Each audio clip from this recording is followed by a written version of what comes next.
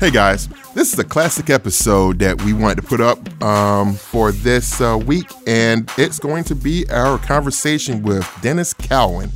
Now, you may know Dennis Cowan from his contributions with Milestone on the titles such as Hardware and Static, and he also was the animation director, I believe, over at BET at the then, as we mentioned in the episode, Black Panther animation series that was coming out. But we also discuss his beginnings with continuity under the tutelage of Neil Adams, his chance meeting with comic book legend Alberto Breccia, which is still an awesome story. And we also get into that famous, or perhaps infamous, Dewar's whiskey ad that is mentioned by none less than Rob Liefeld. You have to hear the episode to get it, but that's cool. The man has had a very long career with no end in sight, and we hope you guys enjoy this episode. It was a blast for us to record, and we're going to raise a glass of Dewar's to Mr. Dennis Cowan.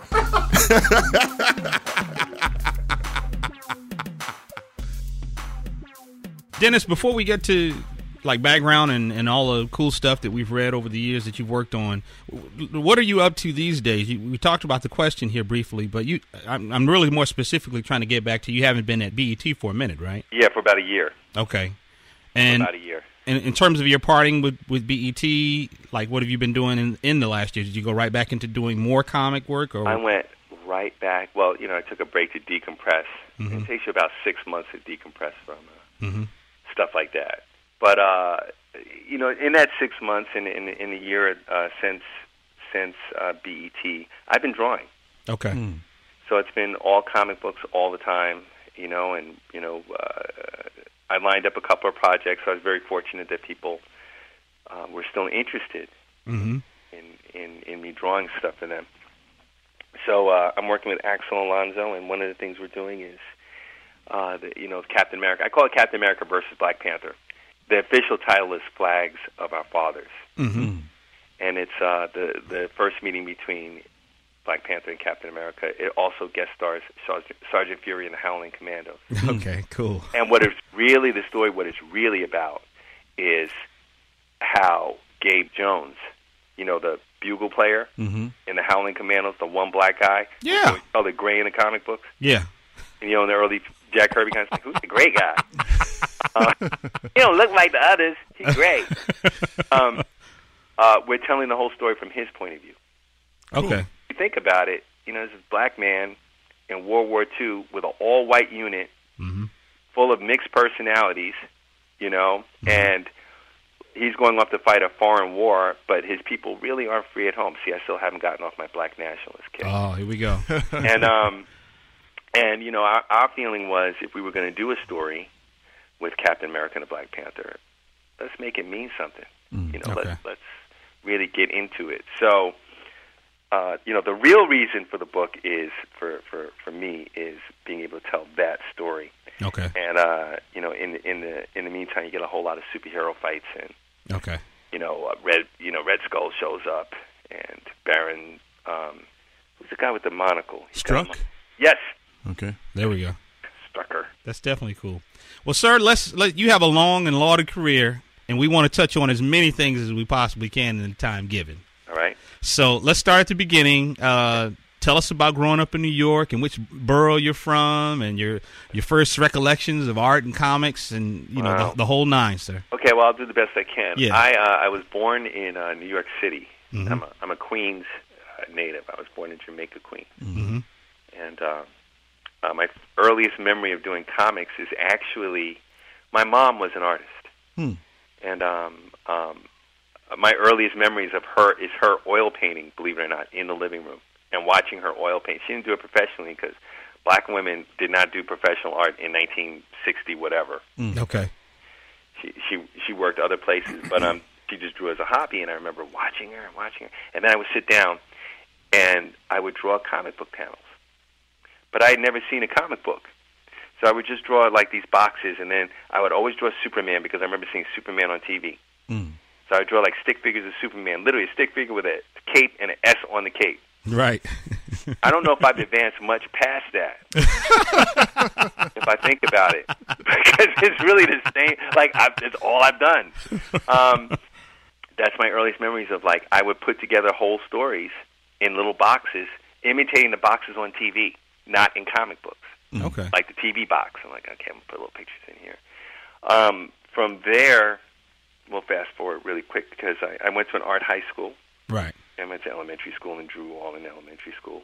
In elementary school, in fact, is where I met Derek Dingle. Okay. Derek Dingle is one of the co-founders of Milestone. Right. And we were second grade, third grade, fourth grade best friends. And Derek always drew better than me. He could draw like Jack Kirby. Okay. And I was just putting actual clothes on the stick figures Okay. at that point. But he opened my eyes to Jack Kirby. He's the one who really taught me about Jack Kirby. So, we were close then. Then I went off and decided to pursue art. It was all I ever wanted to do. So I went to an art high school, the High School of Art and Design, Manhattan, and majored in illustration and had some excellent teachers. Spent as little time there as I possibly could because I was in Queens, and then I'm in this big city. That was it. Right. So I was going up, I was always at comic book stores or art galleries and just being a juvenile delinquent. I managed to get out of that school and graduate, but I think the best thing it did was it put me in the city. Okay. While I was in high school, I started working, actually, as an assistant. So I was 14 years old, and I started working as assistant to Rich Buckler. Wow. Okay. And I was Rich's assistant, along with a friend of mine, Pat Gabriel, and Ken Landgraf was there. Armando Gill was there at that time. Armando introduced me to Rich Buckler, and he kind of took me on as an apprentice. And I literally, so, it's like 14 years old, an assistant. Wow, no. I was going out getting the coffee. And, I got to sweep.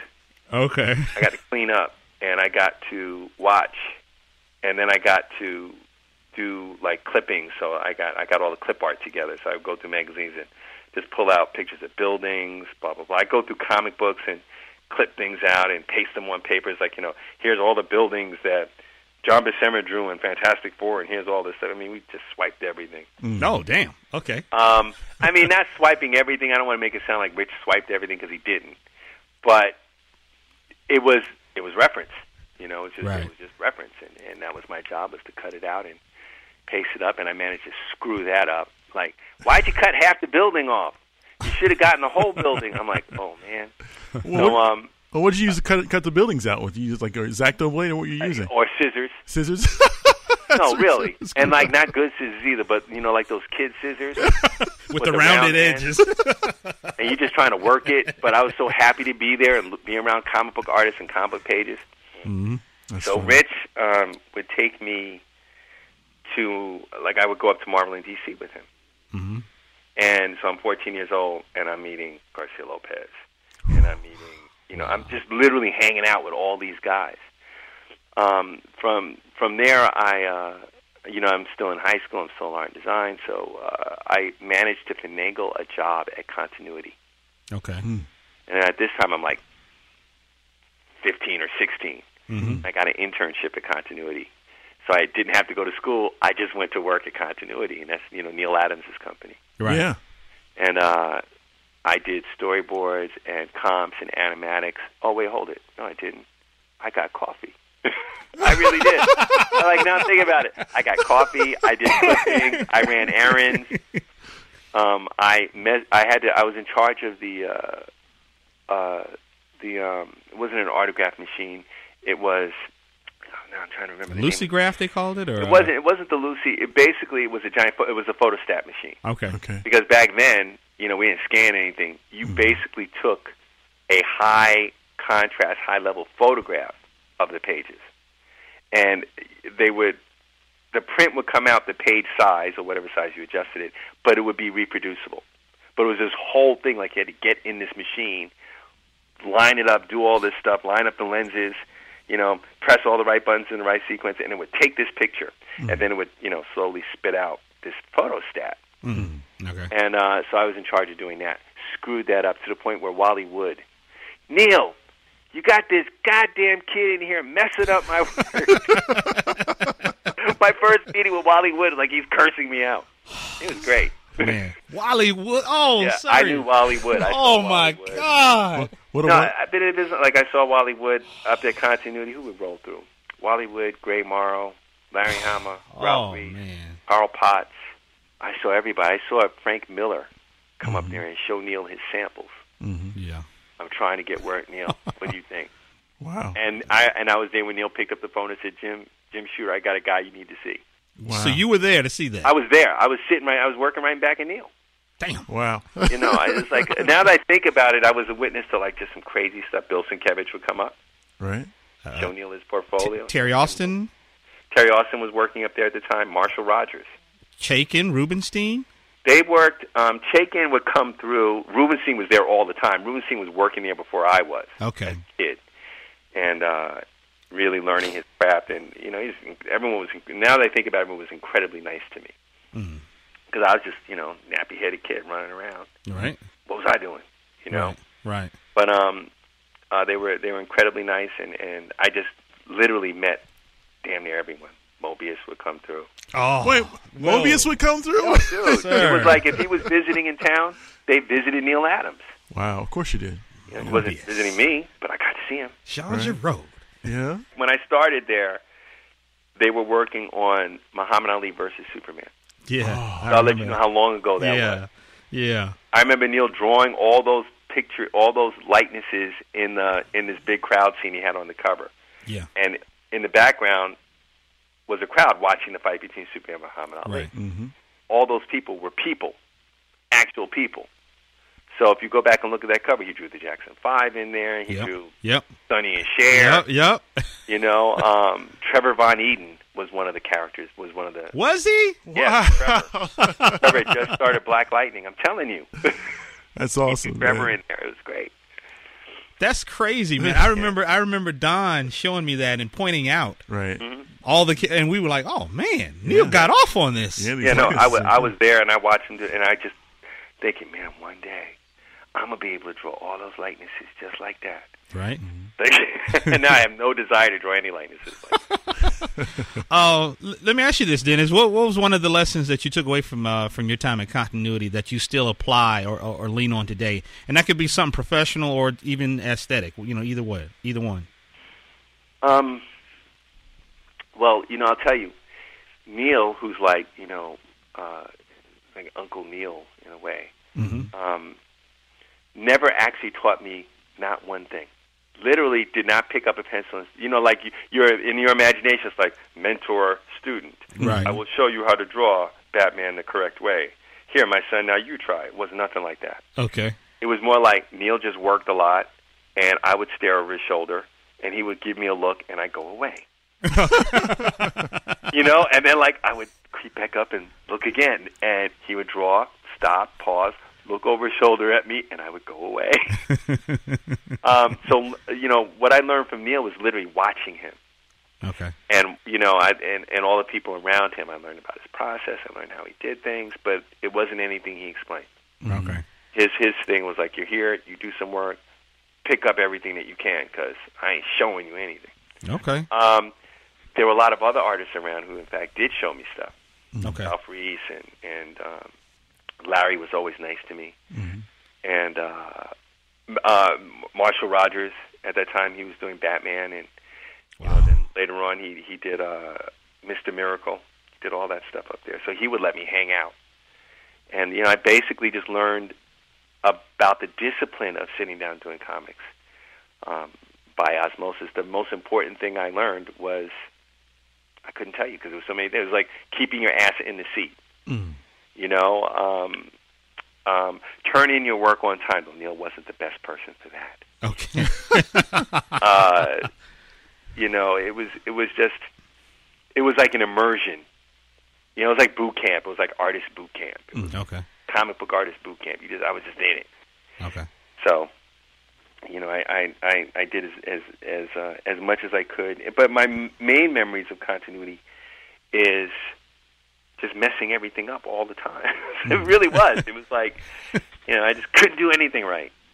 But that's my perception. I'm sure that wasn't the reality. Right, because they wouldn't have kept you around if you were constantly messing up. No, Right. wasn't that kind. Yeah, you're probably putting a lot of pressure on yourself. One quick aside, then, man. There's a picture of you together with Jorge Zaffino. That's right. On his site. How did you meet him, and were you a fan as Crazy well as story, a right? peer? Isn't that crazy? Did you see that picture? Yeah. I will tell you exactly what happened. This is probably in the late 80s. Okay. Or maybe early 90s. And no, it's probably early 90s. And I was drawing the Question. Was it the Question, or was I at Marvel? I could have been Deathlock, around the Deathlock time. No, it was the Question time. Okay. No, I know what it was. It was like around Dr. Zero. I was doing a thing called Dr. Zero. Okay. We're going to get to that later, sir. Okay. And but anyway, I was up at Marvel all the time, and Winter World had come out, and a couple of other things that come out that he did. The Punisher story that he did, Punisher Warzone, and Punisher that he did with Mary Jo Duffy. She wrote it and he drew it. Mm-hmm. First time I'd ever seen his work, and I remember seeing his work in his graphic novel, and just being floored. Right. I was literally like, "Oh my God, this guy's doing everything I want to do." Yeah. Except he's doing it. Like if I could magically transform myself into a great artist, this is what it would look like. Okay, here we go. Totally serious. I'm not trying, that's the way I thought, and I was just like in love with it. And I would just like look at it, I'd study it, and I try to find out as much as I could about this dude. Mm-hmm. Anyway, fast forward a couple of months after I discovered his work, and I'm still drawing a Question. I'm inking. I'm doing a lot of stuff. Turns out he was visiting New York. That's where I lived back then. Mm-hmm. And I'm up at Marvel, and the word gets around the office that Jorge Zaffino's there, and I made a beeline to Jorge to Mr. Zaffino, and it turns out he didn't speak any English, none, but he had his translator there. His translator was a really cool guy, so we just started hitting it off, and we just talked to the translator, and I talked to the translator through the translator to Jorge Zaffino. Well, long story short, we end up going out to dinner. Okay. Me, Jorge Zaffino, his wife, the translator, and my girl at the time, a lady named Chantal Donis, who was a VP of operations at DC. Okay. She's a VP of licensing, rather. So we all ended up hanging out. Then we go over to my house. Now, this is incredible to me. I can't believe I'm even hanging out with this dude. Of course. We get to my house, and he has a portfolio with him, by the way, a big old portfolio, because I guess he hadn't gone back to his hotel. We kind of kidnapped him. His wife's hanging out with my girl. The translator's hanging out with us. We're talking to the translator. Chantal actually spoke Spanish, so she was speaking to him. We all hit it. It was the greatest evening in the world. He's telling me about his art training and growing up and blah, blah, blah, and who his teachers were, and a guy named Breccia, which I will get to in a little while. Mm-hmm. And we just start going through all this stuff. Then he opens his portfolio. And I'm like, and then he opens his portfolio, and inside are Punisher pages, oil paintings, which he had never shown anybody, sketches, all kinds of stuff. And then he goes, pick whatever you want. Oh, snap. And I'm like, I'm looking at Chantal, I'm looking at his wife, thinking this has got to be a trick. So I'm like, oh my God. So I go to reach and I start picking out some Punisher pages, and I'm taking everything because whatever. So then he stops me. He goes, "Hey, you can't take any of this stuff unless I get some of yours." Oh man! And I'm like, you must be fucking kidding me. I literally like, get the fuck out of here. He's like, no. He was dead serious. You're a wonderful artist. I love your work, and I want to take some of your work. Wow. So I had to open my stuff up, and he took like a handful, like Question covers and all kinds of stuff he took. Damn. It was really something. So that picture that you see is taken in my apartment in New York. Okay. Awesome. And, he's smiling and I'm smiling.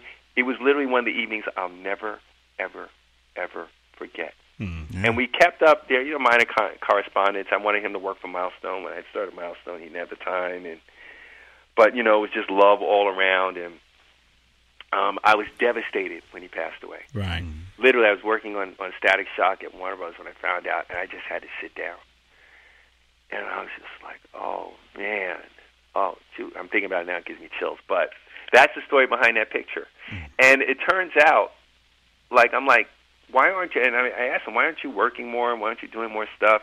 You're such a genius. You're this, you're that. You're one of the greatest artists I've ever seen. Mm-hmm. What's going on? He wasn't getting a whole lot of love from Marvel Comics, and he certainly wasn't. The other artists weren't really speaking to him. Really? I found out, he was getting kind of a little frozen out. Now, why is that? Because he was so great, really. Okay. You know, and it was easier not to speak to him and just kind of like hope this guy goes away.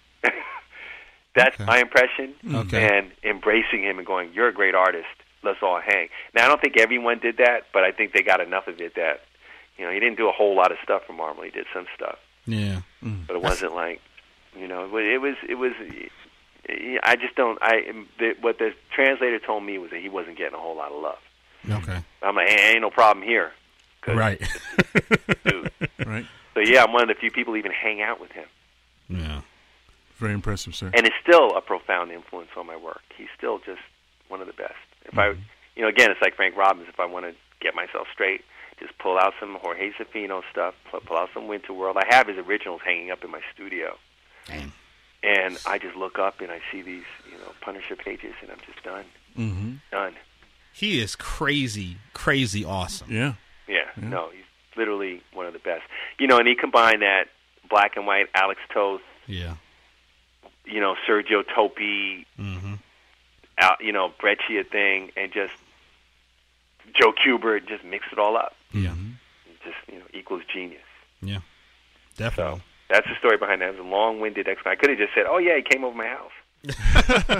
You mentioned Alberto Breccia, and was an awesome inker, and I could definitely see the influence in your work now that I think about it. I didn't realize before you're a fan of his. Brett, I'm influenced by a lot of the Argentinian, Italian artists, and a lot of Americans. But Breccia, I'll tell you Breccia's story. Ready for this? Sure. Go. Breccia, I'm in Paris, minding my own business. And because every story of my brother is like, I was minding my own business, walking down the street, walking down the street in Paris, eating the tuna sandwich. Yeah, and so I'm in Paris. I went to Lille, France first to go to a convention. I was invited out, and Chantal was with me at the time, and I wanted to see a bookstore in Paris that sold graphic novels. I was obsessed with trying to find the best. I'm in Europe. I'm gonna find all the European motherfuckers and take all that shit home. And this is like, this is like 1991 or 1992. So nobody was really into it, really. Right, so exactly. I had all of Europe to myself. That's how it felt. Okay. So we found a bookstore called the Tower of Babel. Mm. They sold graphic novels. In fact, they had a section full of graphic novels, but they were all Italian artists because this was a foreign book. This is like an imported a bookstore that imported books in the middle of Paris, but not selling a lot of French books. They sold Italian books. They sold all kinds of stuff. Okay. So I walk in. I go to the graphic novel section, and I'm just pulling out all kinds of stuff. But the stuff that really got me was this book called Mort Cinder, Mortcinder. Yeah, I've seen that. Yeah, you've seen that. Yeah. That's Breccia's work. Yeah. I had never seen it before in my life. Yes, So I'm opening this stuff up, hardcover book, and I'm just like, oh my God. Yeah. I had found the artistic nirvana. See, a lot of artists won't tell you. We're always looking for the artistic nirvana. Right. Always looking for that guy who answers all the questions that you've been asking. Right. And I just steal from him.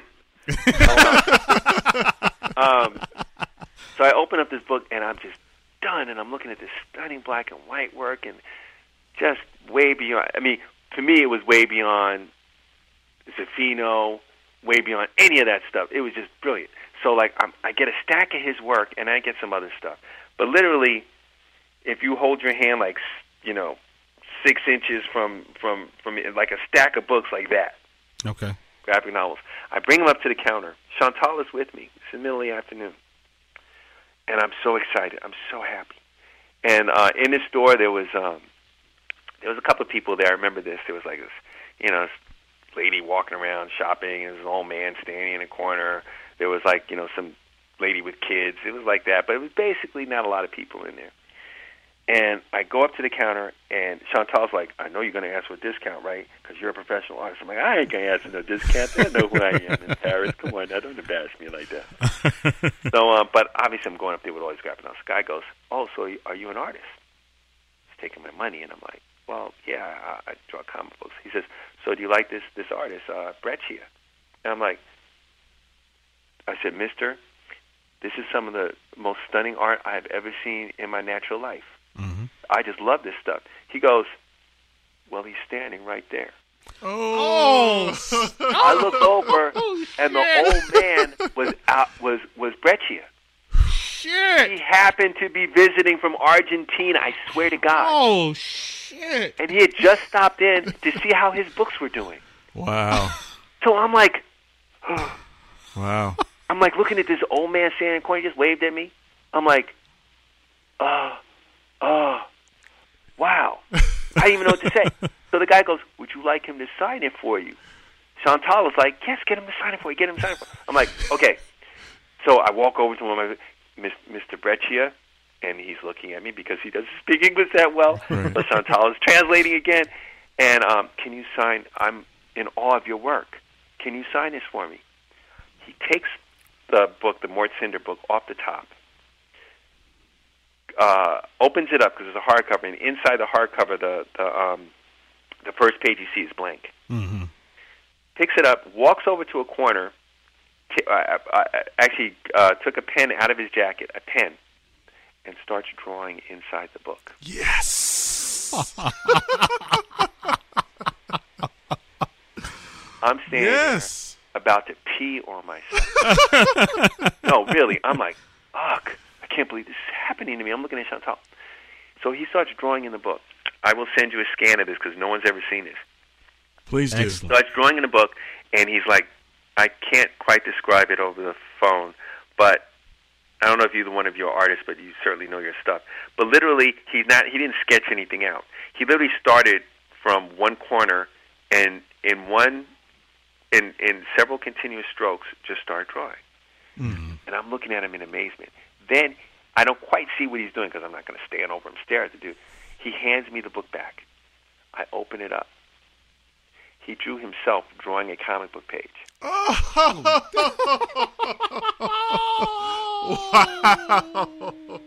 With much affection.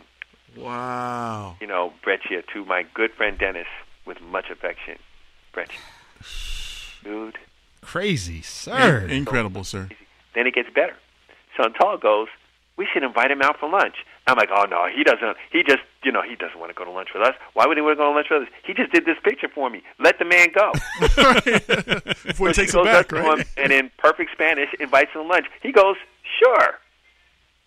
So we go to lunch across the street, me, Chantal, and Breccia. He sits down, and he was a very charming, old world, Spanish, old world. Mm-hmm. So he starts charming Chantal.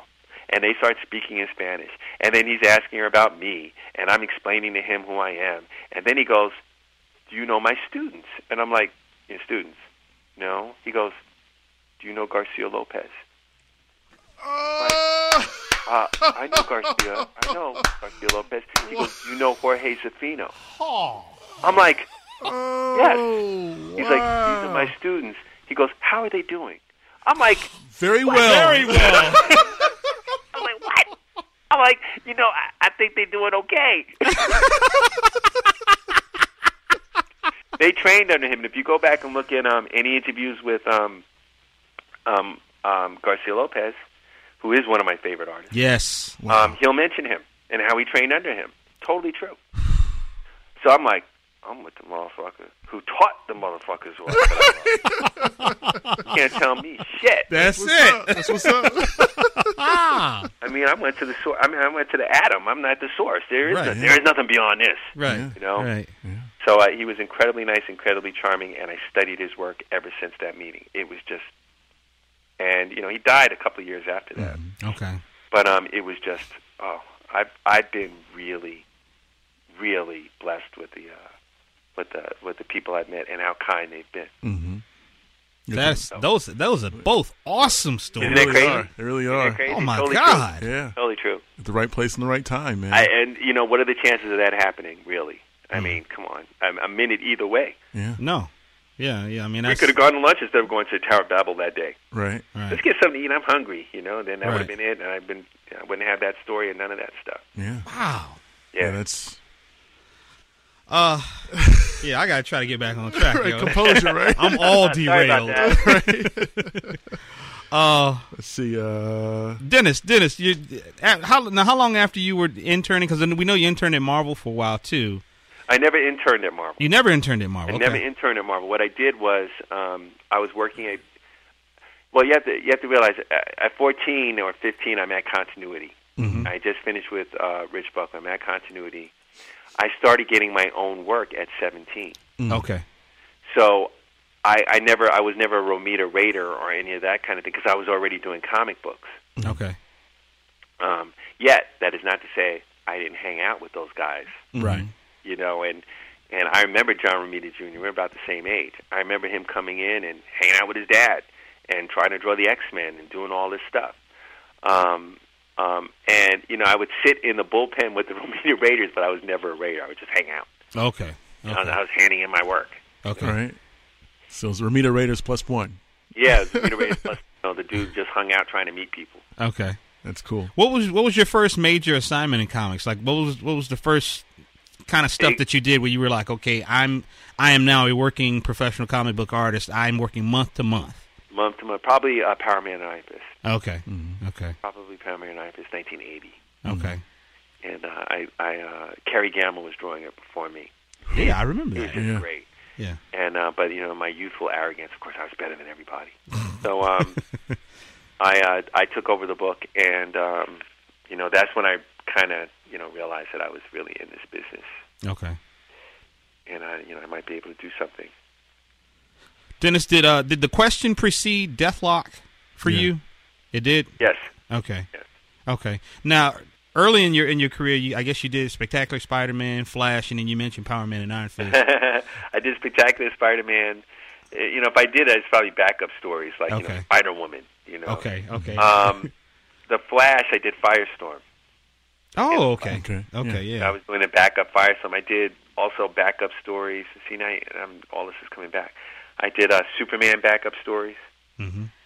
So back in those days at DC, what they would do to bring their artists along and to kind of teach them the business is that they had 7-page stories and 8-page stories, and they just gave me those. So I worked with Joe Orlando, who taught me a lot. Julie Schwartz was my editor. He was wonderful to me, but I didn't do anything. Paul Levitz at the time was an editor. Okay. And so I did a lot of those stories for at least a couple of years. Okay. And then I ended up getting the Power Man and Iron Fist stuff after that. Okay. And then after Power Man and Iron Fist came the Black Panther miniseries, roughly around that. That came around. Yeah, that came. Yeah, a little bit after I did that. After I finished Power Man and Iron Fist, the next thing I did was the miniseries, which didn't come out for 5 years. Yeah, I was gonna say it got held up. Yeah. It got held up, and it got held up because it was about South Africa. That's because during the 80s. It got held up because it was like my whole thing was like I want to draw a Black Panther story. It was me and Peter Gillis, and the only story I really wanted to do was like, okay, he's an African king, but there's horrible injustice going on in South Africa. Horrible injustice. Nelson Mandela is jailed. Our people are oppressed. What is he going to do? That's right next door. And we took it off from there. So I did 3 issues, and then Jim Shooter actually read it, and he was like, "Can't publish this." He literally said, "We can't publish this." And I'm like, "Well, why?" He said, "Because people might get really upset. All those comic books we sell in South Africa." I'm like, "Oh, okay." So it was shelved until I became a big superstar, and then they wanted to do it again. Like 5 years later, I'm doing The Question. Right. And they wanted me to finish up the last issue. Okay. Which is, so if you look at it, is like, the splash page of the last issue and the covers of the last issue look completely different in style than the first, because I had, this 5 years. 5 years of growth. Yeah. When you did the question, Dennis, how was the fan reaction on that book? Because your style was starting to mature and kind of crystallize at that time. Mm-hmm. At the time I was doing the question, it's hard to describe except that it was like, well, I can answer the question. The fan reaction was, I guess people liked it. I would go to conventions and stuff, and the question had rabid fans. But they were not the same fans that bought Superman. Mm-hmm. They were not the same fans that bought Batman even. Mm-hmm. It was really a Vertigo book before there was even a Vertigo. True, very true. And so we tended to get those fans. A lot of chicks dug the question. Mm-hmm. Okay, they were fat chicks, but good enough for me. Any attention is better than no attention. So, fan reaction, it was good. I got a lot of reaction from my fellow artists. I would get reactions from my fellow artists. Okay. On it. And of course, I worked with Bill, and I shared a studio with him. Right. Okay. So, he ended up inking a lot of the covers, and we collaborated. Before that, we had collaborated in Dr. Zero after that. Mm-hmm. So the question was our real first collaboration. Okay. And, fan reaction was okay. It was good.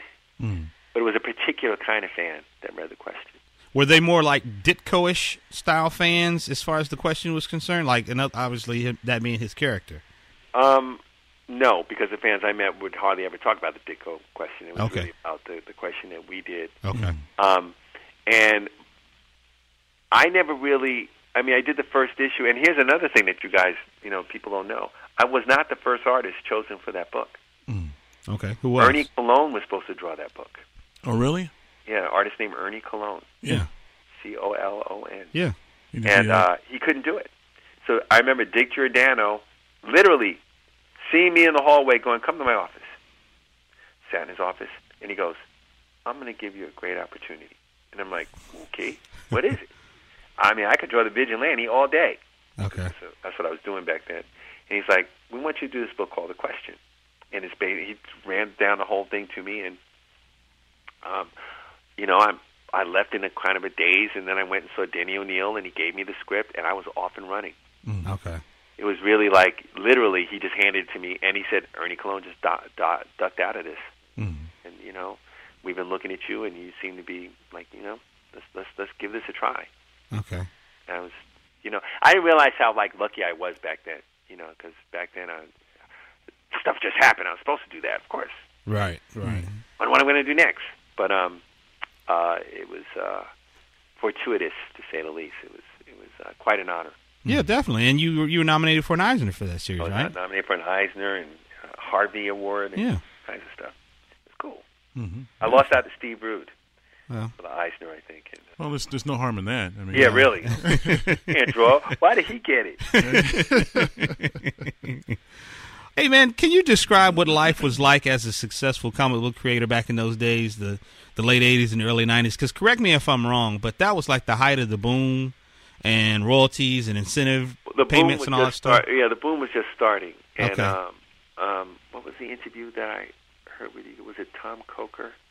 Mm-hmm. Yeah. Must have been Tom Coker. He talked Tom about Coker thing. We was talking about making those large royalty checks. Yeah. Mm-hmm. And then he lived for a year off of one of them. Yeah.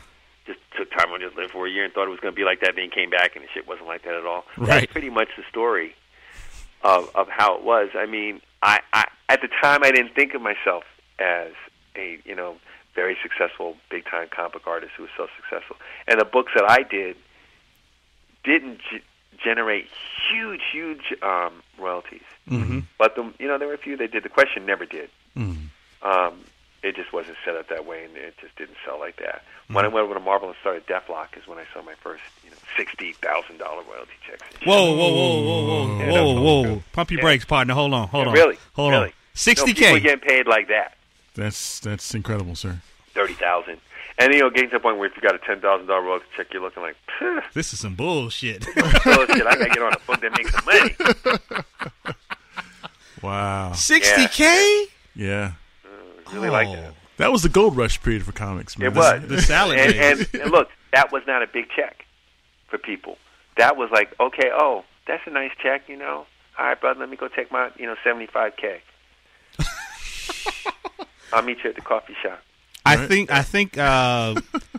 probably the greatest story, it's probably not the greatest story that ever was, but the greatest one we ever heard on this show was talking to Bob Layton when he was at Valiant. Mm-hmm. Mm-hmm. And he said that there was a writer who he gave a check to, and his first royalty check for one issue was like, I think, $250,000. Right. $250? Right. It was like that. Absolutely. So you get all used to that shit and you think it's going to be like that forever until it stops. Right. But, Until the boom. I have to honestly say I never, ever got into comics even back then money's important. Mm-hmm. Yeah. But it was never, ever, to make as much money as I possibly could. No. Now it's to make as much money as I possibly can. Mm-hmm. Okay. Back then it was, it's just all fun. Yeah. You're just crazy and you're young and you're just doing whatever and you think it's going to be like this forever. Let me ask you this question in regards to your switching from series to series, like from Black Panther to Deathlock and Dr. Zero and so on and so forth. Right. What's the greatest transitional point that you think that occurred in those issues? I mean, in terms of working with those various authors and things like that. Sure. Again, this is like going back in the memory bank, 20-something years ago. Mm-hmm. On the question, I had an editor named Mike Gold. You're right. And it was Mike Gold and Denny O'Neil was a writer. And nothing I did was good enough. Mm. Nothing. Mm. He had me, he rode me like a hobby horse, Mike Gold. He was just, it was terrible. It was great because he was always very enthusiastic about stuff. But he was that editor. He wanted to get it right, and, I'm young and stuff, and he really had to whoop my ass all the time. Okay. Now I appreciate it. Back then, I'm like, who's the white man telling me what to do? I'm the artist. Motherfucker, you ain't never drawn shit. I was that guy. But I tried to listen and learn as much as I can. Now I appreciate everything that he said. Then I didn't understand anything. So it was rough with Mike Gold sometimes. And, everyone had high expectations. I was trying to do my best to fulfill them. But, half the time I didn't know what I was doing. So, again, if you hear me keep saying that people are really patient, it's because it's true. Okay. They really were. Archie Goodwin was my editor on the Dr. Zero. Yes. Yeah. And Archie's awesome. Oh, what a dream. And, of course, again, I'm taking everything because this is my life. I've known these people since I was 14 or, 14 years old. I'm running around as a kid. So by this time I'm 20, right? Mm-hmm. I've known these people my entire life, damn near. So I didn't look at them quite the same way that other people did. I just worked with them. Mm-hmm. Okay. So, Archie was one of those guys who I knew was brilliant or whatever, and I knew he had done Manhunter, one of my favorite series. But he was my editor. Mm-hmm. And this was my life, and I was just working with him, and it was, it was all great. He barely said anything to me about the Dr. Zero material. In fact, I probably worked more with D.G. Chichester, Dan Yes. Chichester, Yeah. Margaret, than Archie himself. Okay. Kind of there. Okay. Now, it does not mean I was not in awe of him, but it wasn't, it was like an everyday thing. I would see him all the time. What was it like to start off with a fresh, like that? That was a whole new universe, that universe with Dr. Zero and the Shadowline saga. What was that like creating a character from scratch versus having to have a blueprint of somebody else's work with you? Right. Well, the Dr. Zero stuff I don't even really remember, though I know I designed his costume and pretty much did the first issues, right? Mm-hmm. I think at that time for Dr. Zero, I was more concerned with style than any of the stories. Like, I barely remember any of the stories. Mm-hmm. But I do remember drawing the issues and trying to, do my best Breccia or whatever I was looking at. Trying to freak it. Yeah. Mm-hmm. Imitation that I could. And the best thing about that series is that I got a chance to work with Bill. Mm-hmm. Okay. And we were on the same wavelength on a lot of stuff. So it was just a dream. It was just a dream for me to get to see that stuff inked. And it wasn't, since my intent was not to try to create this whole universe, but it was really more, I'm just going to draw it I'm going to draw it the best way I can. That was really what I was thinking about then. So there were no inherent difficulties for me. Mm-hmm. It was a job, and I was happy to do it. And if I had to design characters, I would design them and not even really think about it that much, except hope this looks cool. Okay. And I just kept going. I remember he had like the shoulder pads and the cape. Mm-hmm. And he had that interesting, these studded sparkles down his Yeah, legs. I know that was all me. I'm like, Right? And I was wondering to myself, did he just channel Prince into this character? I probably did. Because I was like a huge Prince fan. Right. Still am, man. I was a huge Prince fan back then. So it was probably a little bit of like, Spangles, accoutrements like that, and right. Just. He had that big pompadour too, right? Yeah. He had some hair going on. Yeah. Now, what his powers were, I could not tell you to this day. Okay. I have no idea. Okay. I knew he flew. Okay. Yeah. He flew. Okay. And he looked really cool standing there with his his cool design, his black pants and his white shirt with the half circles. But Okay. Dennis, I got to ask you this question. You talk about Mike Gold writing you about your art and trying to get it right. Oh. And you also talk about style and being concerned with style.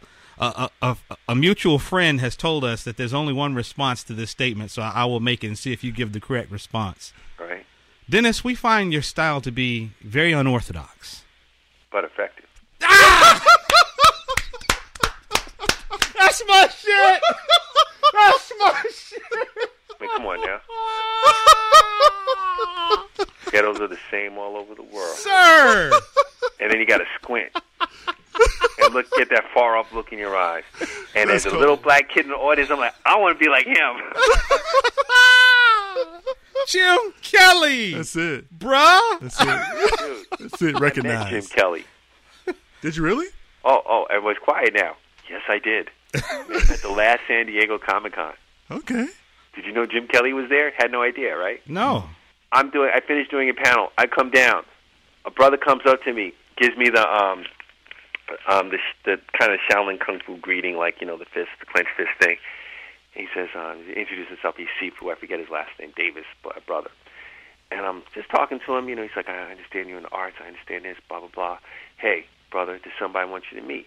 I'm like, who? He's like, Master Kelly. I'm looking at him like, Master Kelly? Jim Kelly? He's like, yeah. He says, come by booth 201 or whatever it was, and come in. I said, okay, I'll be there at 4. I go down to the booth. I make my way to the booth. There's nobody there, so I'm like, oh, I'm gonna go. So out of nowhere, the dude appears.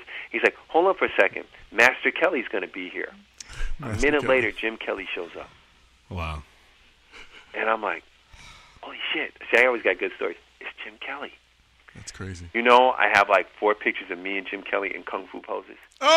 Where he stood next to me, took pictures with me, and I looked at Jim Kelly, and I said, Master Kelly, it's such an honor, just like you would do. And I'm like, and I looked at him, I said, you just look incredible. Mm-hmm. You are the man. You just look about my height. He looked me up and down. He says, you look good too, brah. And then it was all poses. It was so effing cool. Dennis Cowan with Jim Kelly. Man. Guess which one's a movie star? Yeah. Man, you draw like something straight out of a comic book. Mr. Hand Bullshit, Man. Mr. Handman. Mr. Hand Man. That's what's up. You got any Chinese spare ribs? I'll take you, darling, and you, Hey, That's it. and you. that's it. Oh, sir. I know that. Oh, God, that's my movie. Yeah, so. Jim Kelly. Wow. Yeah, I know. I saw Warren sent us a picture of him and Jim Kelly. I don't know if it was at San Diego. Right. Oh, really? Yeah. Yeah. Yeah. Yeah, well, it could have been I, because, Jim Kelly lives in California. And it's probably not that hard to see him if you really wanted to, just going out to the tennis court that he works at and he owns and trains people and stuff, and you Right. probably meet him. But for me, it was the last person I expected to see, Right. and I was done. Yeah. That's crazy. That's awesome. Man, when you did Deathlock with Dwayne McDuffie, who was the writer on the book. Now, how did you guys first link up as creators? And at what point did you guys find that you had like a common kinship or a bond, so to speak? Yeah, that's strange, isn't it? Because we really do creatively. It was a miniseries because I did the Deathlock miniseries before I did the series. Mm-hmm. The reason why I did the series is because the artist on it, Butch Geis, couldn't finish the last 2 issues. I don't know whether it was a speed thing or a personal thing. Mm. We'll get back to Butch in a second. But so they asked me if I can come on and help them out and do the next 2 issues of the miniseries. So I did. And then I ended up on the series. But Dwayne had written, though, so I just kind of worked from the script before I even knew him. Mm-hmm. By the time we collaborated on the series, Dwayne's scripts, even at that time, were a cut above almost anything else I worked on. I worked with Denny and all those people, and I'm not counting them, but I'm just saying there was something about the way he wrote his panel descriptions, the dialogue, the setup, that I immediately understood. Mm. Like some John Lennon, Paul McCartney shit. Mm-hmm. Like I just locked in, and it was what came out of that. Right. So it's Dwayne's writing. I've always responded well. It's always been like it's like a dream to work on that stuff. Mm-hmm. Just there's something about it. Can't quite put my finger on what it is. Mm. And I've never really found it the same way again. Okay. But it started on Deathlock, and it started with the miniseries, and then it went through the series and through Milestone and everything else we've done. Mm-hmm. Now, you mentioned Milestone. You guys had certain goals with Milestone, and we want to kind of get to that in a minute. But okay. I wanted to ask you, as it pertains to Black Panther, T'Challa, and Deathlock, Yeah, Deathlock. and other characters, even Power Man or Luke Cage. Mm-hmm. But having drawn characters of all nationalities and races and genders and even species, for that matter, mm-hmm. if you would, tell us how it was trying to depict credible characters of color at Marvel and DC pre-Milestone, and then let's get into Milestone itself. Sure. Well, I think in a way, I got Power Man and Iron Fist and Deathlock and and the black character, the color characters. In a way, it was typecasting.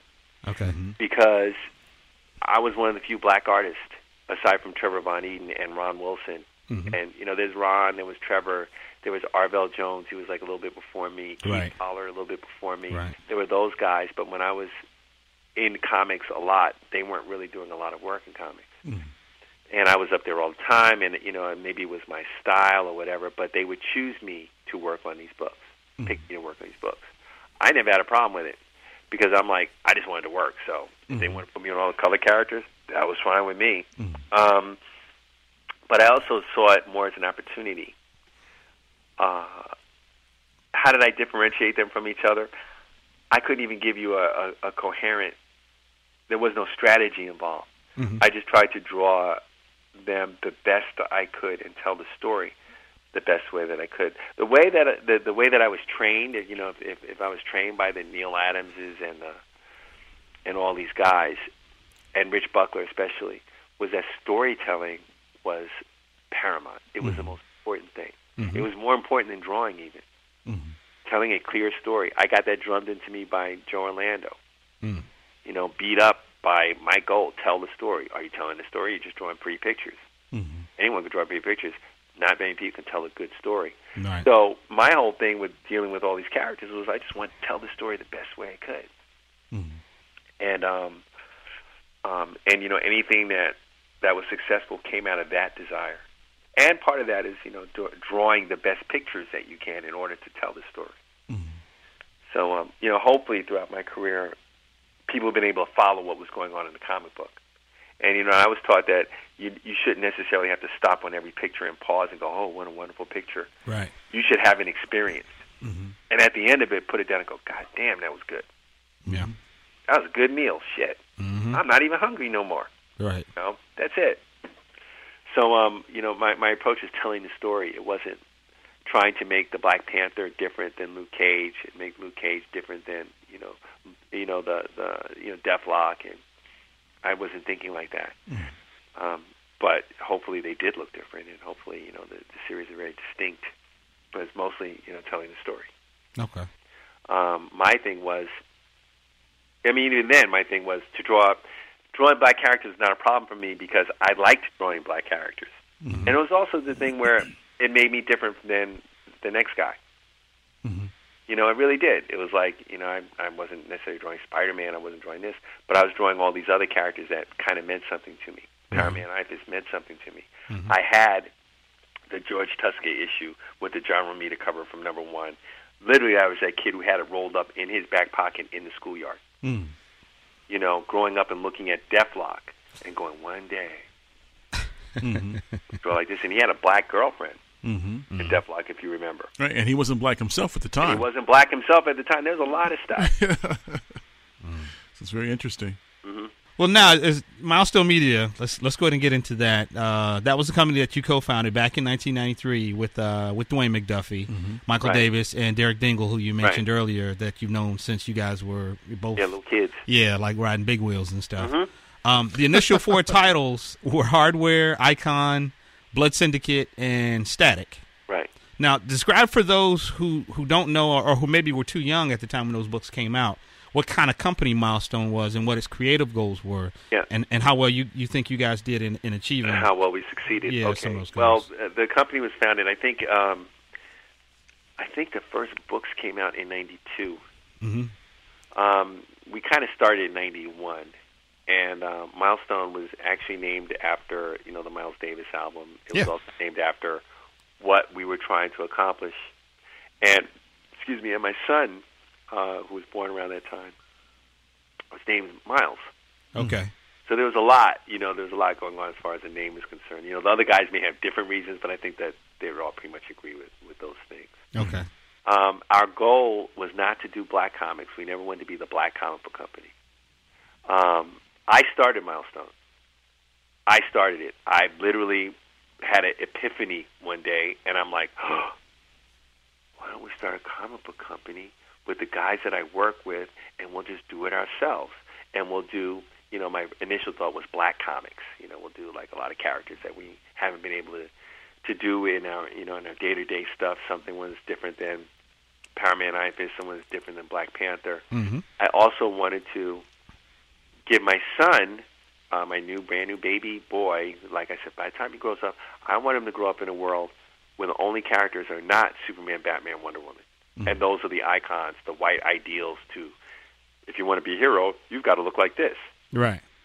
Our theme at the time and our mantra at the time was, you get an incredible sense of validation seeing yourself represented in major media. You just do. Whether you're gay, black, Asian, whatever. And we wanted to put all those characters on the printed page. And I really wanted to do it for my kids and for kids.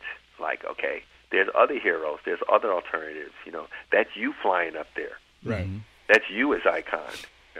As corny as that sounds. So our goal was to put these images in print and on the screen and wherever else we could, but to create a multicultural world that resembled our own, and that was an interlocking universe, very self-contained.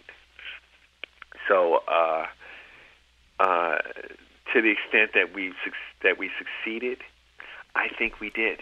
I really think we did. At the time, it was incredibly hard. A lot of it was incredibly hard because, we're doing it. We're working with DC, and they were great. They didn't understand everything we were trying to do, but they were very supportive. Jeanette Kahn was an early big supporter. Paul Levitz, big supporter. There were people at DC who didn't get it and thought we were just doing black comic books and nobody was going to buy them. We literally heard that in a lot of meetings. Okay. But ultimately, I feel we succeed. I meet people today, all those people who are too young to remember, they grew up looking at Static Shock on TV. Or, a lot of them, their first comic books were Milestone comic books, especially if they were black, because their parents would buy them black comic books and there weren't a lot, so they buy the Milestone books. And I'll meet them today and they'll tell me how they grew up reading my comic books and how it literally changed their lives. Which is a bit much to put on a comic book, but I have to admit it's really cool to hear that and to meet people who were profoundly affected. So to that extent, we were successful. Creatively, Dwayne's a genius. Okay. Dwayne, who was the editorial driving force for a lot of it, was genius in the way he put things together. And he really is a writer's writer. He was just great. So he was able to tie the whole thing together. Michael Davis, his ideas, Michael really came up with a lot of the stuff in Static. You're not going to hear this, but Michael came up with a lot of that stuff. Okay. His mom's name is Jean. That's Michael's mom's name. His best friends were Rick and Thor and all these people. Those were Michael's students at the time. Okay.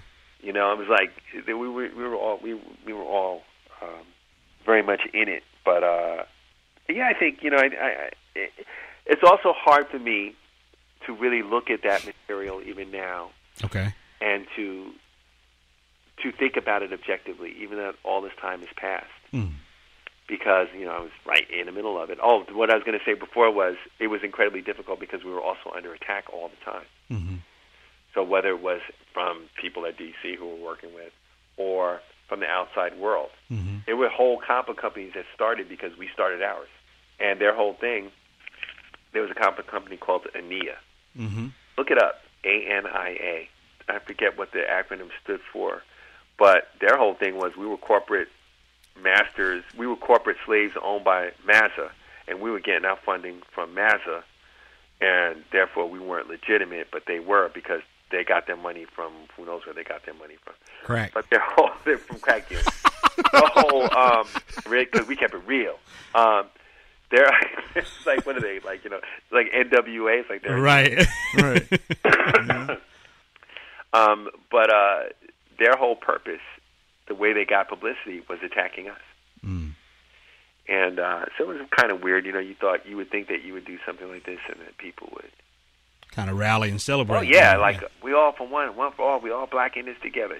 Shit. And here's the thing. They spent all this time attacking us in print and in the press, and our books suck, but their books are great, and so on and so forth. We meet them probably in Atlanta or like a place like that. Finally meet these dudes, and I'm ready to whoop somebody's ass, because back then all I did was try to whoop people's ass. Like, if you cross me, I'm like, oh, shit, we're going to fight. All right. You want to fight? Oh, shit, let's go. I was really that crazy guy. So I'm ready to, like, oh, we're going to throw down. I'm going to take this suit jacket off and let's just go. That's it. They come up to us, and they're like, are you Dennis Cowan? I'm like, yeah, I'm Dennis Cowan. Well, shit. Can I have your autograph? They asked for all our autographs. Like, all the India guys, all the guys who were saying all this shit. What it really was, then I realized, oh, this is just business. You guys are just looking for some publicity for yourself. Oh, and now you want my autograph. Here's my autograph. Right. 1-800-FU. Yeah, really. Like, motherfuckers, what? Now I can kind of laugh about it all. Right. Yeah, it's kind of crazy. Yeah, but then it was just like, oh, just felt like we were under siege all the time. Well, why do you think Static was the most successful of all the Milestone characters in terms of, by that I mean accessible to the mainstream enough to where they were able to get it and turn it into a TV series and the like? Well, basically because the concept of Static is probably closest to the concept of Spider-Man, right? Right, right. And, that's already very popular, and it's not like we ripped off Spider-Man, but there were certain things in the mythology. The teenager that gets, the powers, and he's trying to figure out how to use them. And his, identity as Virgil Hawkins, he's a geek, a nerd. He hangs around other nerds, very Spider-Man-like. But when he's, Static, he's a dashing, daring, debonair, wisecracking, so on and so forth. So I think it was accessible. The other thing is he was a teenager. So, a lot of the audience can kind of identify with that. The pitch that Alan Burnett did, Alan Burnett was the executive producer of Static at Warner Brothers. At Warner Brothers Animation. It was shown on Kids WB. But the pitch was literally this to the executives. I know because he called me right after, and then I ended up talking to these guys. It was Chris Rock at 14 with superpowers. No, that's cool. Actually kind of perfect. Yeah. They were like sold. Okay. It was really like, okay, when are we going to do this series? Wow. And then the rest is history. But that's basically that concept is a very strong, simple, direct. Chris Rock at 14 with superpowers. I could totally see that, man. Yeah. You can totally see that book. Dennis, as far as Static goes, we actually had a conversation with John Paul Leon on the show, and he was talking about working on Static. Awesome? Isn't he just the best artist? He's fantastic. He's one of my current favorites. God. And he credits you. You talked about Alex Toth earlier. He credits you as being the guy who actually introduced him to Alex Toth's work. It's true. Yeah. When I met John Paul, he was one of Michael Davis's students. See? It all full circle. Okay. Michael Davis. Back to MD. Yeah. And he brought this kid in who could really draw. He was like, this guy's really good. In fact, he's too good to be in my class. Like, you got to meet him. So I mean, meet up with John Paul. He really didn't have much to say. He's a little, he's shy. He's a bit shy. Right. Mom and I was already Dennis Cowan. Remember that? Come on, Dennis Cowan. All in caps, bold. Right? Yeah, in caps, very bold. And the capital D to the C. My milestone days. We all wore suits all the time. We were very professional. Right. So he comes up, and I remember this kid, and I'm not expecting much because, Michael students are great, but it is what it is. They're young and they got a lot to learn. And he had this, I think it was Superman samples, and the Superman was rescuing. There was a burning building, I remember, and this stuff, and Superman was rescuing people from a burning building. That's all I remember. Mm-hmm. But these samples were so great. Mm-hmm. And I'm looking at these things, and I'm like, looking at this kid, looking at the samples, looking at the kid, and I'm like, oh, obviously he loves Alex Toth. Obviously he's been very influenced by this stuff because he's working in this black and white style, and he's that guy. And so I asked him, I said, oh, so you like Alex Toth? He goes, who's he? Mm. And I looked at him and like, Alex Toth is. And I mentioned a couple of, Jim Haldaway or whatever. And he's like, I have no idea who they are. I said, well, where do you get this style from? He's like, this is just the way I draw. I mean, I've seen some comic books, but... And I said, and I stopped him right there. And I went into my drawer and I pulled out Bravo for Adventure, whatever it was. And I said, here, this is what you're trying to do. You just don't know it. Mm. But these guys have already gone to where you're headed to. Mm. You need to study this stuff because this stuff is you. Go home, study this stuff, come back. And of course, he comes back and he's a fucking genius. He just worked it. And I remember also he was taking Walt Simons' class at the time. Yeah. And Walt would talk to me about John Paul. Says, I can't teach him anything. What am I going to teach him? He's already great. Mm. And this is after a couple of weeks in Walt's class, and he kept taking it. But Walt was like, what am I going to tell you? He was that good even then. Wow. He started out basically fully formed. Mm. What you see now is genius. Right. Mm-hmm. Back then it was a kid who just didn't know what he had, but had to do it. Yeah. And wow, yeah. So I'm the first person to show him the Alex Toth stuff and Jim Haldaway and that whole style that he loves. He was doing it, just didn't know, just had no point of reference. Interesting. Yeah, I know. Incredible. I know. Isn't that crazy? Yeah. As far as that goes, man, because basically you were the creative director at Milestone, right? Yeah, I was senior VP, creative director. Okay. Now, did you come up with all the visuals and the character designs that we saw? I created the whole of the Milestone universe. I had a friend, I mentioned him earlier, Pat Gabriel, Angel Gabriel, and he had a place in North Manchester, Indiana, middle of nowhere. It's near South Bend, or near Fort Wayne, Indiana. It's like really in the Midwest. It was in the notch of the Bible Belt, and I would go out there and work. Sometimes I did a lot of questions out there. I would take months and just go out there and just jam and just do books, and he would be working with me, doing backgrounds and doing all this stuff, and we work together and get the stuff done. Really good friend. Anyway, when we started Milestone, I had drawn some of the preliminary characters for the proposal that we did for DC, but once it got accepted and we were going to go ahead, I had to design the whole universe. Now, back then, I'm like 31 or 30 or whatever I was then, 29. There's no problem for me to design the universe, of course. So I went to Indiana, locked myself in a room for a month, and drew everything. Wow. Okay. So I designed Icon and all his supporting characters, Static, all his supporting characters, Hardware, all those characters that you see, all the ships, all the decals, all the buildings, everything. Wow. Blood Syndicate. Yeah. And Pat and I, there's another guy, a guy named Jeff, I forget Jeff's last name, was working with us, and we just jammed and did all this stuff because we had to create the Bibles for all these characters. Okay. So, one of the things with Milestone was we didn't have a whole lot of money to be throwing around. And, I was Dennis Cowan and Cap, so of course I could do this. So I did it because I didn't know that I couldn't. And I think I would say it was my only Jack Kirby moment that I've ever had where, I felt that I was creating universes. And it was just flowing, and I was just doing it. And, what you saw was based on all that work. So you basically came up with everything. Well, visually. Yeah. But that was my job. Okay. It's like that's what I signed up to do. Okay. So it wasn't like a hardship or something, or like, Right. they're making me do this, and I don't want to do this shit. It was more like, I wanted to do it. I knew I could do it. Okay. The B part then is going to be, and our understanding is that Jim Owsley was originally going to be the. Jim Owsley was really part of the Milestone crew. Yeah, the editor-in-chief, and he was going to be the editor-in-chief. Yeah. Him and Dwayne and me, Michael, and Derek, and I remember when it came time to do the deal. I remember he had just gotten married, and security was a real issue for him, and I can understand that. Right. And at the time, Milestone was no sure bet, but he ended up getting a job at DC as an editor. And Right. He was our editor, who was our DC liaison.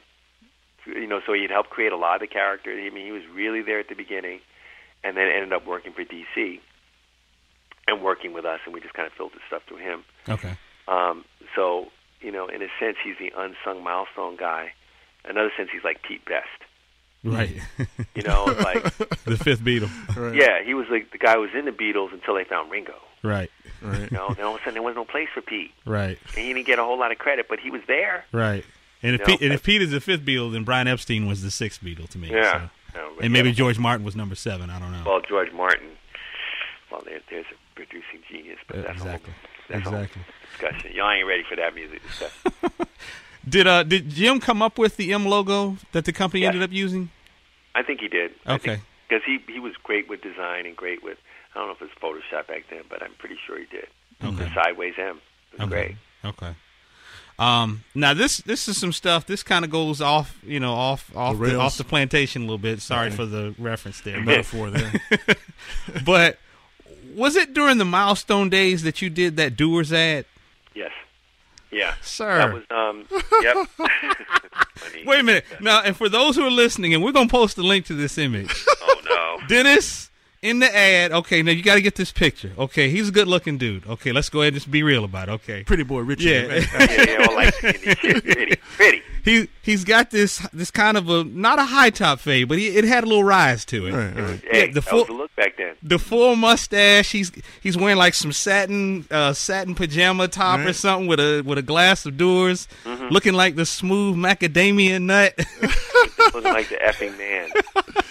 At the end of the day, after a hard day at the board, I get some Doers. I like the black with a glass of Doers. It's inspired by Billy D. Williams. Exactly. Yeah, I don't know what it was, but actually I ended up getting that because the ad agency contacted me. Really? Yes.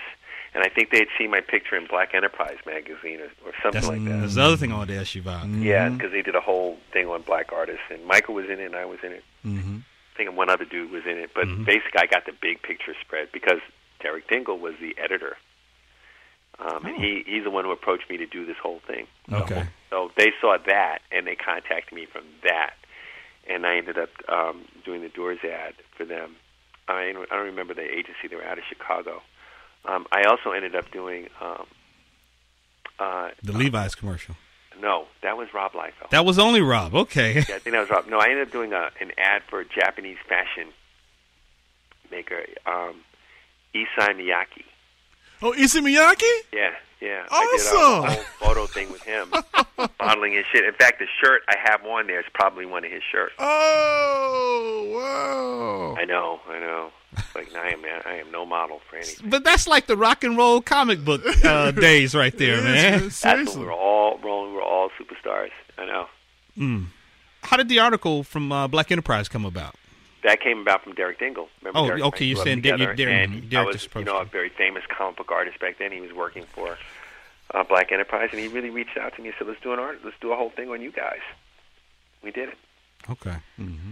Yeah, I remember when that came out, and me and my other buddies. I don't know if Dwight and I if we were kicking it at the time, but I know me and another friend and Dexter Vines, who's an inker in real popular inker in comics. Now he's a buddy of ours for many, many years. We were all like, man, right. Those dudes are rolling. Yeah. No, dude, I was there, dude. Were you? Yeah, I was there. Okay. Yeah. I had, like, right after the ad came out, I remember going to a San Diego convention. So I think the ad came out like 1991 or, around then. And I went to the San Diego convention. Rob Liefeld made a beeline to me. Dude, I saw your ad. And I'm like, What? I saw your ad. No, really. I think it's great. We should all do stuff like that. I'm looking at the ad, right? I have it up on my ad. And he pulls one of his guys. Ed, do I have the ad hanging up? Yeah, he's got the ad hanging up. I have the ad hanging up, too. I just thought it was funny. Then he went to the Levi's commercial. So. Right. That's cool. Wow. Dwight, he brings up Static, man, and Static was pretty much the one character that consistently held an audience after Milestone closed its doors, right. So to speak, in '97. Right. Was it around that time when, with WB and Phil Lamar doing the voice of Virgil and Static, was it around that time that your career in mass media as far as TV and animation kind of got started? And well, yeah. I mean, I was doing storyboards and I was doing stuff like that a little bit before then. But as far as directing and producing and doing all that stuff, it was all through Static. Mm-hmm. Before Static, I was working at Nickelodeon. I was doing character cleanup for McDonald's DVDs or McDonald's videotapes that they would give out to the kids when you went in. You got like a snack pack and you got this video of the Hamburglar and all these characters. I was doing it. I wasn't doing the storyboards. Okay. I was doing the character corrections Okay. on the Hamburglar. That's where my career was at that point. That's okay. funny. So I had done some animation stuff before then, and then I'd done Voltron. I think it was Voltron, and just different storyboard. I did a lot of storyboard work. Okay. I even ever got to produce and direct Static Shock.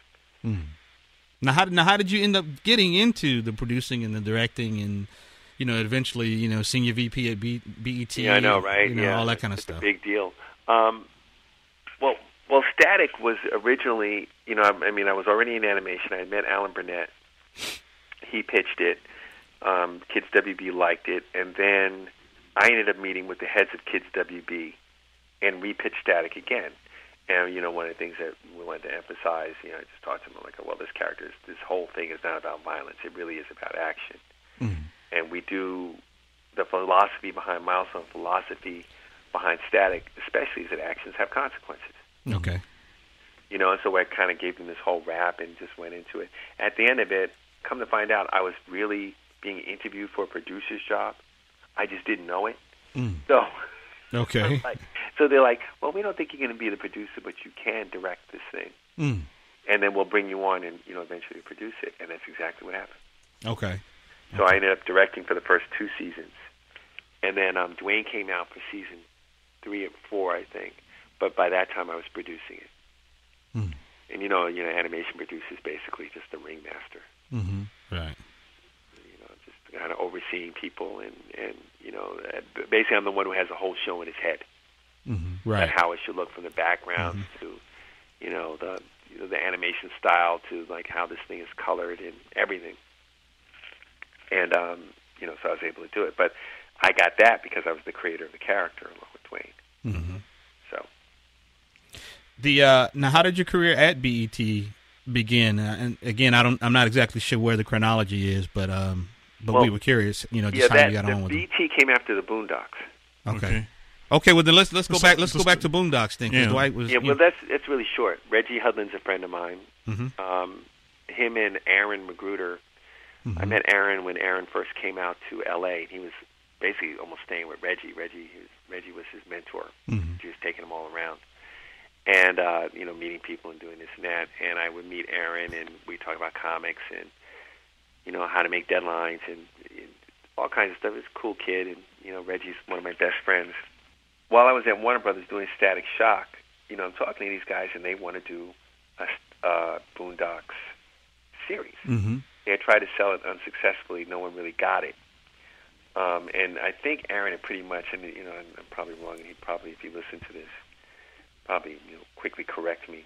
But my feeling was that they were frustrated and they didn't think they could sell it because they had iTunes it really named sales like, fuck it, we're not going to really do this thing. So I said to Reggie, I'm like, let me put something together.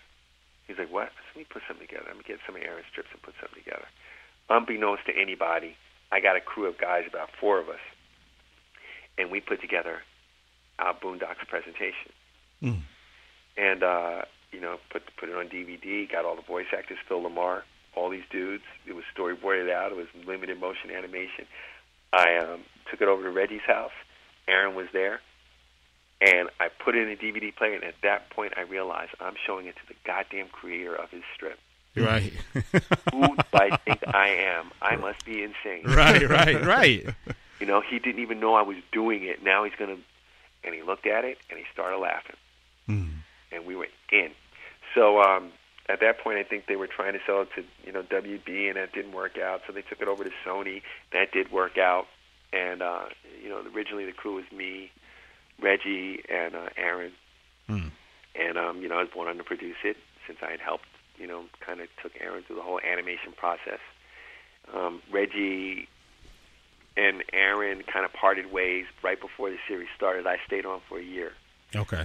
Helped them get it started, and then that was it. I was gone, and, whatever happened to the series after that happened. I went back to doing comics after that, and about 6-7 months later, I get a call from Reggie, and he's gotten the job as head of BET. Okay. So then he's like, yo, want to come over and run animation for me? I said, yeah.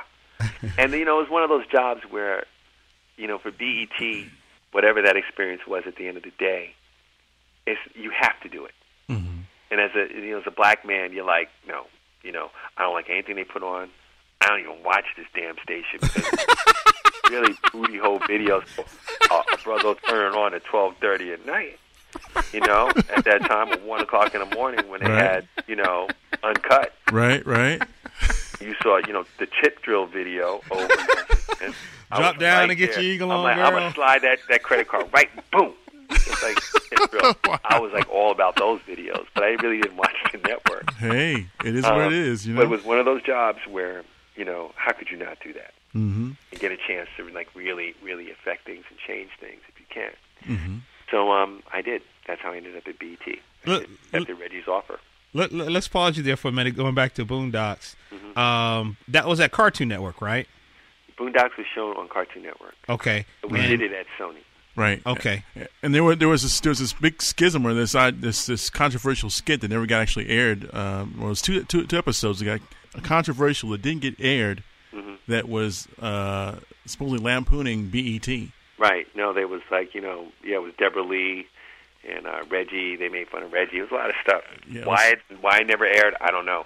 Okay. But I would have no knowledge of anything like that. Right. But you had. How's everybody laughing? Like I would know. I was only a senior VP. Right, exactly. I don't know those things. Right. And I was, exactly. Well, I guess you answer my question then. Because I was wondering, it's like, wait a minute. Now, when I look at the credits, all I see is some guy named Brian Cowan. And Brian Cowan was the one of the producers. And Brian Cowan was there when I was there. For the first season. So, that was second season. Okay. But the first season, Brian Cowan was there. He's a white guy. I happen to have my last name. I would look at him and say, did your people own my people? Why are you here? Right. He's actually a very, very nice guy, and he was able to work well with Aaron. Prerequisite for doing that kind of stuff. Oh, yeah, definitely. Yeah. Okay. Just to clear up all future rumors that you had nothing to do with the BET skit. That's not your. No. I had nothing to do with that. I mean, I was working at BET at the time. Right. I was probably one of the people being made fun of. It's quite possible. Yeah. But just for the record, it was a brilliant and scathing. Not just that particular skit in itself, but the irreverence of Aaron McGruder's series and Boondocks is quite credible to me. Yes. So. No, it is, and he deserves all the credit. He can get. He's a brilliant brother and a great writer and a good artist. And we only wish the best for everyone. So. Absolutely. Absolutely. We'll see what happens in the Boondocks, but I'm very proud of the work that we did. Should be. We talked a little bit about the Black Panther TV show and the promo that you all put together and everything, and even the episodes which are available at certain places. But how did that whole series begin? Like the idea of trying to do the Black Panther series and I can get into it briefly. Yeah. Reggie was the president of BET. I'm the senior VP. We're looking around for projects that we want to do. He mentioned the Black Panther, and like I tend to do, I'm like, oh, you want to Black Panther? He's like, yeah, it'd be great to do a trailer or something like that. Mm-hmm. And then basically that's all he said. And then he went off and was the president, was presidenting all over the place.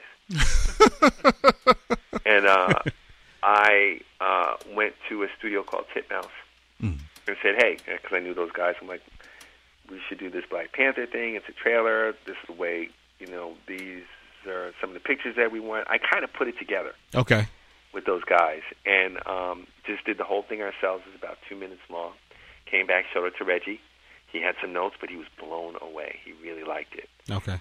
And we addressed the notes, and then the rest is history. It was literally sold to Marvel from that trailer. Okay. Which was basically motion capture comics. Right, and you said it was based on Ramita's original drawings, and Dave Johnson came in. We did better motion capture comics than anything that had been done at Marvel up to that point. Mm-hmm. And we had no Marvel input. We just kind of did it. Mm-hmm. Okay. And I wish you guys could see that, because that was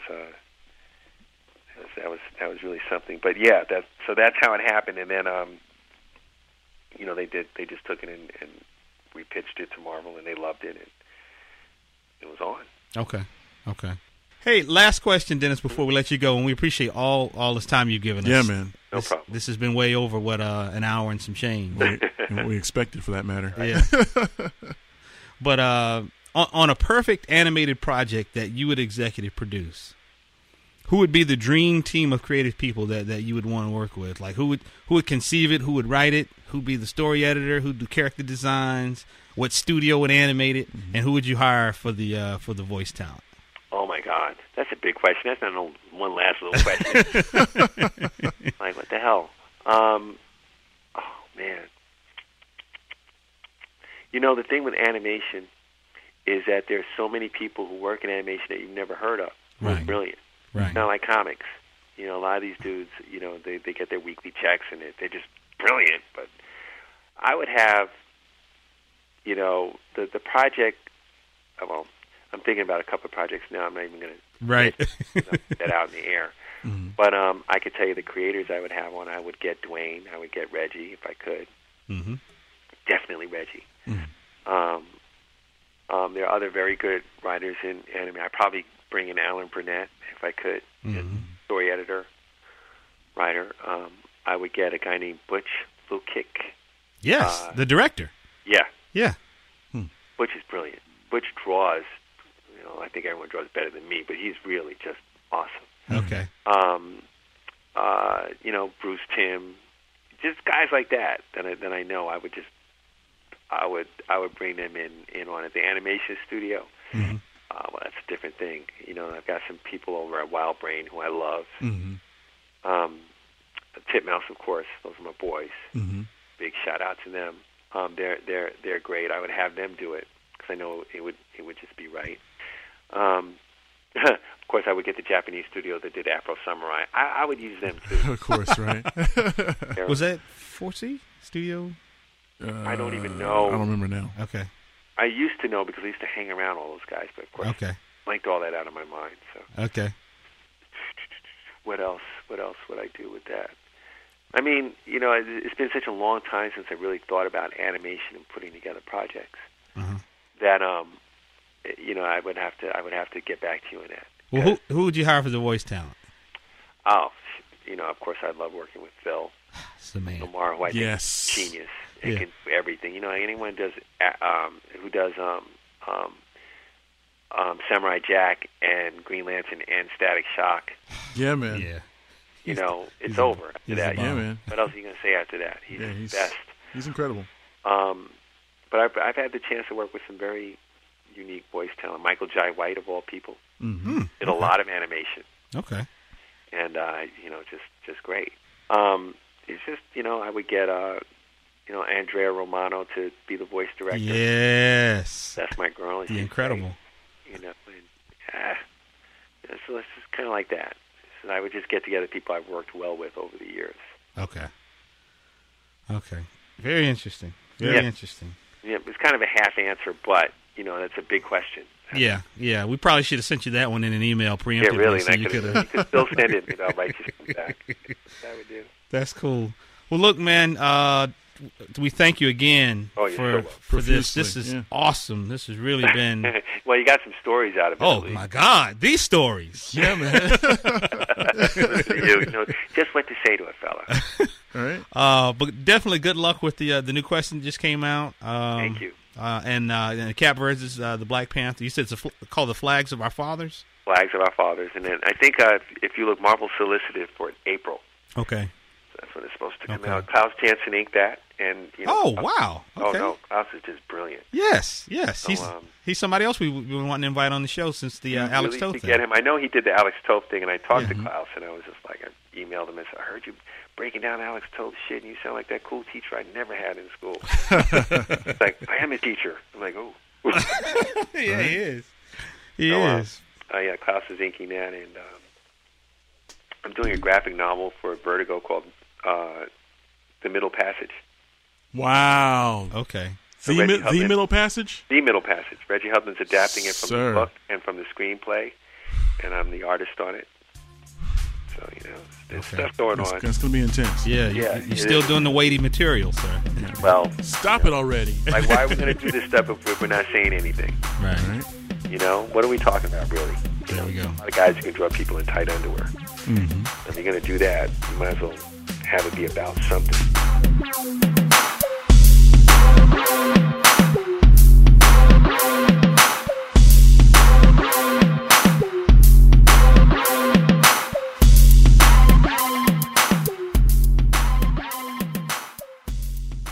That concludes this episode of Sidebar Forever, hosted by Dwight Clark, Swain Hunt, and Adrian Johnson.